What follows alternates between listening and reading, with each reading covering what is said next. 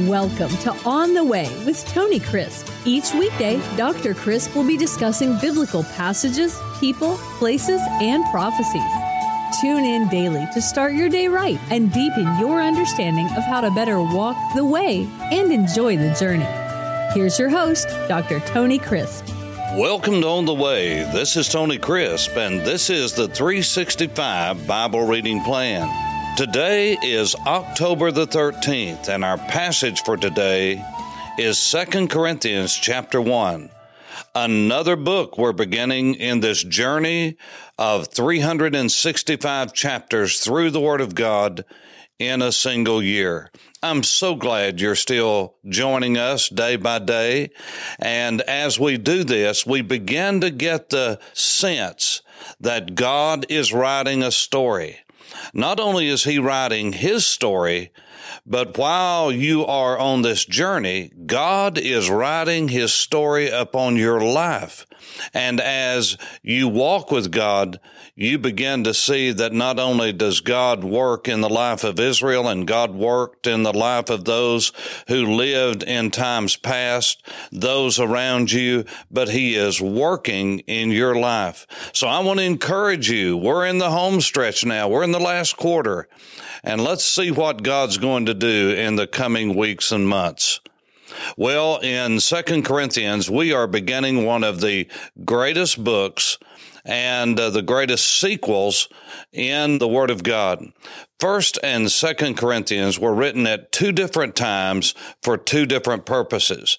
It's not like 1st and 2nd Samuel, 1st and 2nd Kings, 1st and 2nd Chronicles. Those were actually one book in the Hebrew text, in the Hebrew scriptures. But what we have before us is two distinct letters written at two distinct seasons in the life of the Apostle Paul and in his ministry to the church at Corinth that he loved so much and had spent so much time with these beloved people. As you recall, in 1 Corinthians chapter 5, we encountered this incestuous relationship that was being tolerated and complimented within the church and had become a source of pride for the people as being broad-minded when they should have been disciplining and loving a brother enough to tell him the truth. But they didn't do that, and so Paul rebuked them for that, and the man that he had admonished to repent and to turn him over to Satan, to the enemy, for the destruction of the flesh. Now, God's ultimately in control, but Paul believed this person to be a child of God who had gotten involved in a relationship and a sinful relationship that should have been condemned, but instead it was complimented. So Paul asked for the church to discipline this man publicly and openly. And part of the reason for this writing is that had actually happened. Now, Paul wrote this letter, this second letter, in the fall of AD 56. As I told you when we started 1 Corinthians, I believe that letter was written in spring of 56. So a series of months had passed and correspondence had gone back and forth. And when Paul sent 1 Corinthians, they acted upon what Paul said to do.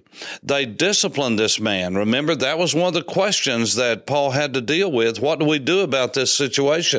Because he had heard about it. He was giving them instruction.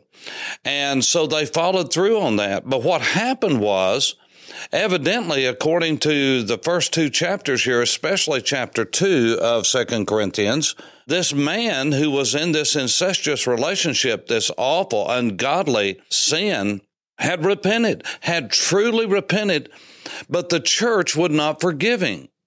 They were trying to punish him. Which brings us to the first lesson of this particular podcast. Paul wrote them to say, you must forgive him. You see, the purpose of all discipline in the Bible with one another is redemptive. That means you ask someone to repent and to turn from their sin in hopes, in expectancy that they will. And if they do, you must be ready to forgive them. You must be ready to restore them. You must be ready to reconcile them. And if not, then you end up sinning yourself, because we are to be forgiving. We are to be restorative. We are to be redemptive. It is never the task of the church to show someone something or to teach someone a lesson. You see, that's God's business. That gets into punitive, destructive behavior.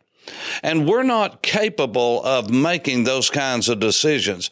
And if we're not careful, we'll get into the concept of vengeance, where we feel like we've got to take retribution upon someone. That's God's business. That's not ours. And so this is what happened at Corinth. These people, after the man had repented and accomplished what they were doing this for, or should have been doing this for, to redeem this man, to bring him back in the fold, restore him, forgive him, they went the other way and went punitive and said, basically, no, that's not good enough. In other words, he said, forgive me, I repent, I stop it, I'm not going to ever do that again. And basically, it would be like somebody coming to you and saying, please forgive me, I've repented, I've shown fruit that I have repented. And you and I saying, oh, no, that's not good enough. You're going to have to crawl. You're going to have to hurt like I hurt. You're going to have to be embarrassed like I was embarrassed. That's not our business. That's not redemption. That's punishment. That's unforgiveness. You see, it takes a lot of grace to love somebody enough to tell them the truth. But then when they act, God has to give us grace to not hold that over their head and try to beat them down with it. This was what was happening at Corinth. So Paul wrote this second letter, and some believe that there was a sorrowful letter. I believe that the sorrowful letter that he wrote was 1 Corinthians. Now, you say, well, what's the justification for that? We don't have the second letter. We do have 1 Corinthians, and I want to tell you, just to use an old East Tennessee phrase, he skinned hide. I mean, he really was very open, frank, and seemingly harsh with the people, saying, what are you doing? You're acting like lost people. You're babes in Christ. All of those terms are humiliating. They are terms that you would use when you were scolding somebody. He was not being condescending. He was the one that led these people to Christ in faith, and he felt a responsibility to them, much like a father would when he had to discipline his children. That's not always pleasant. And so this is what Paul was saying. I believe that was a sorrowful letter, that he said, we're going to have to deliver this one over to Satan, not we get to destroy him, we get to watch him crawl and suffer. No, that's the attitude of a lost person, not the attitude of a father, a loving brother or sister. No, we want people to be restored. But the Corinthians had gone off the beam on the other side. And so Paul wrote them and talked to them about encouragement. Over and over again in the book of 2 Corinthians, there is this theme of encouragement. And I'm going to talk more about that as we go along, but I want you to understand this is very important. Part of the reason God assembles us together in what we call a local assembly is so that we can hear the word, yes, so we can praise the Lord, yes, so we can remember his death, burial, and resurrection on our behalf, yes. But also it is to encourage one another. And because in the days in which the New Testament passages were written, these were days of persecution, days of hardship, days of having to do things in the shadows because it was not openly conducive and welcomed to worship. And so they were being pressed on every side. As a matter of fact, the language of 2 Corinthians chapter 1 is amazing. God said, I will be with you. Don't fear tribulation. I've overcome the world, because in the world you're going to have crises. You're going to have trouble. You're going to be hard pressed. You're going to be distressed. You're going to come up against all kinds of barriers and obstacles to your faith.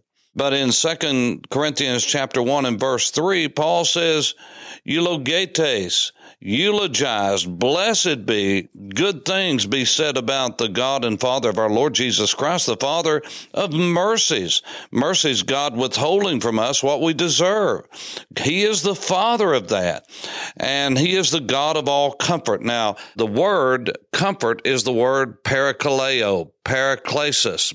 Parakletos, all of these family words of encouragement. It's talking about someone called alongside to help you, to encourage you, to console you, to give you advice. This is the name given to the Holy Spirit by the Lord Jesus in the upper room with his disciples during the time of the Passover. He said, I'm going away, but I will send another who will be the Parakletos, the one who will be called alongside to help. Now, Parakletos was really a legal term, used as a legal term in much of Koine Greek and even classical Greek, of someone coming alongside as an advocate, as a defense attorney. And John presents Jesus that way in 1 John chapter 2, where he says he is our advocate, the one who stands in our place. And so there are various terms used for this concept: Parakletos, advocate, one who's called alongside to help. But parakaleo is a term which is translated sometimes encourage, sometimes exhort. It's an exhortation for somebody to step up to the plate, do what they need to do. You come along beside someone, you put your arm around them, you encourage them, you help them. This is what the Apostle Peter did on the day of Pentecost. With many other words, he parakaleo, he called them alongside, he exhorted them, come and join me. Then you have the term paraklesis. That is used in this text as well. All of those are various aspects of this idea of encouragement. And so he says, God is the God of mercy and comfort coming alongside of us. He comforts us in all of our tribulation. Now, the word thlipsis is the word crushing, persecution, affliction, distress. And the whole idea of all of these words of encouragement that are in 2 Corinthians chapter 1 is to say to those Corinthians, look, you have now gotten on the right track, and you need to stay that track. You need to focus in on finishing the destiny that God has set up for you and arriving at that. But along the way, you need to understand God has allowed you to go through things so you can turn around and reach out your hand and bring others along the path that you have come, that God has led you, God has blessed you. Turn back and encourage someone else, because God is going to use your experience in that hardship, that trial, that hard place. He's going to use you to turn around and encourage someone else. In our present day America, we have all sorts of this kind of encouragement. We have support groups. You know what support groups are? They're encouragement groups. They are people that have gone through drug addiction, gone through divorce, gone through cancer, gone through disease of every kind. And what do? They gather together not to say, woe is me, but to say, I need help. And once you get help, you turn around and help someone else. This is what Paul is saying to them. He says, you have been comforted, I have been comforted, so that we can turn around, this is verse 4, and comfort anyone else who is in trouble, distress, with the comfort with which we ourselves are comforted by God. Who is the ultimate encourager? God. But it is good many times when we see God using other flesh and blood human beings just like us, weak just like us, that have been troubled, that they're turning around and helping us because they've been helped. We're expected to do the same thing. For as the sufferings of Christ abound in us, so our consolation also abounds through Christ. For if we are afflicted, the word is thlibo, it really means restricted. It means to be pressed in, a narrow place, between a rock and a hard place, as we would use in cliche.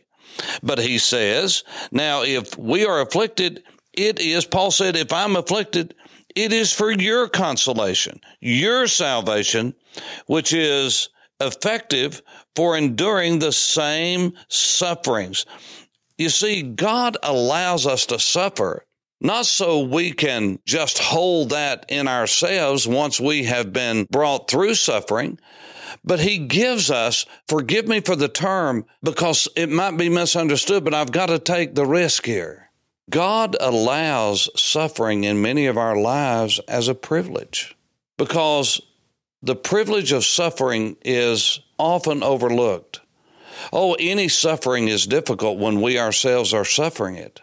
But God, through suffering, many times crushes the outward shell of all of us. And I'm not talking about suffering because of sin that we have done, but sometimes it is that. Sometimes no sin is involved, but we suffer because we are followers of Jesus. Now, you don't see a lot of that in America, but around the world, I do. I have brothers and sisters around the world that I talk with on a regular basis that are going through hardship, suffering. Their family has rejected them. Their friends have rejected them, not because they're obnoxious, not because they've done anything wrong, but because they've done something right. They're following Jesus. And that's an affront to their family, their friends, their colleagues. And so this is what Paul is talking about. It's a privilege to suffer in Jesus' name. When God allows us the privilege of suffering so that we can turn around and have an effect in someone's lives, that is of great value to the kingdom of God. Look at the life of someone like Corrie ten Boom. The Apostle Paul, yes, but look at Corrie's life. I listened to her and was blessed and challenged in my own life as she shared about the suffering, the death of her sweet sister, of how she suffered, not because she had done something wrong, but because she was doing the right thing.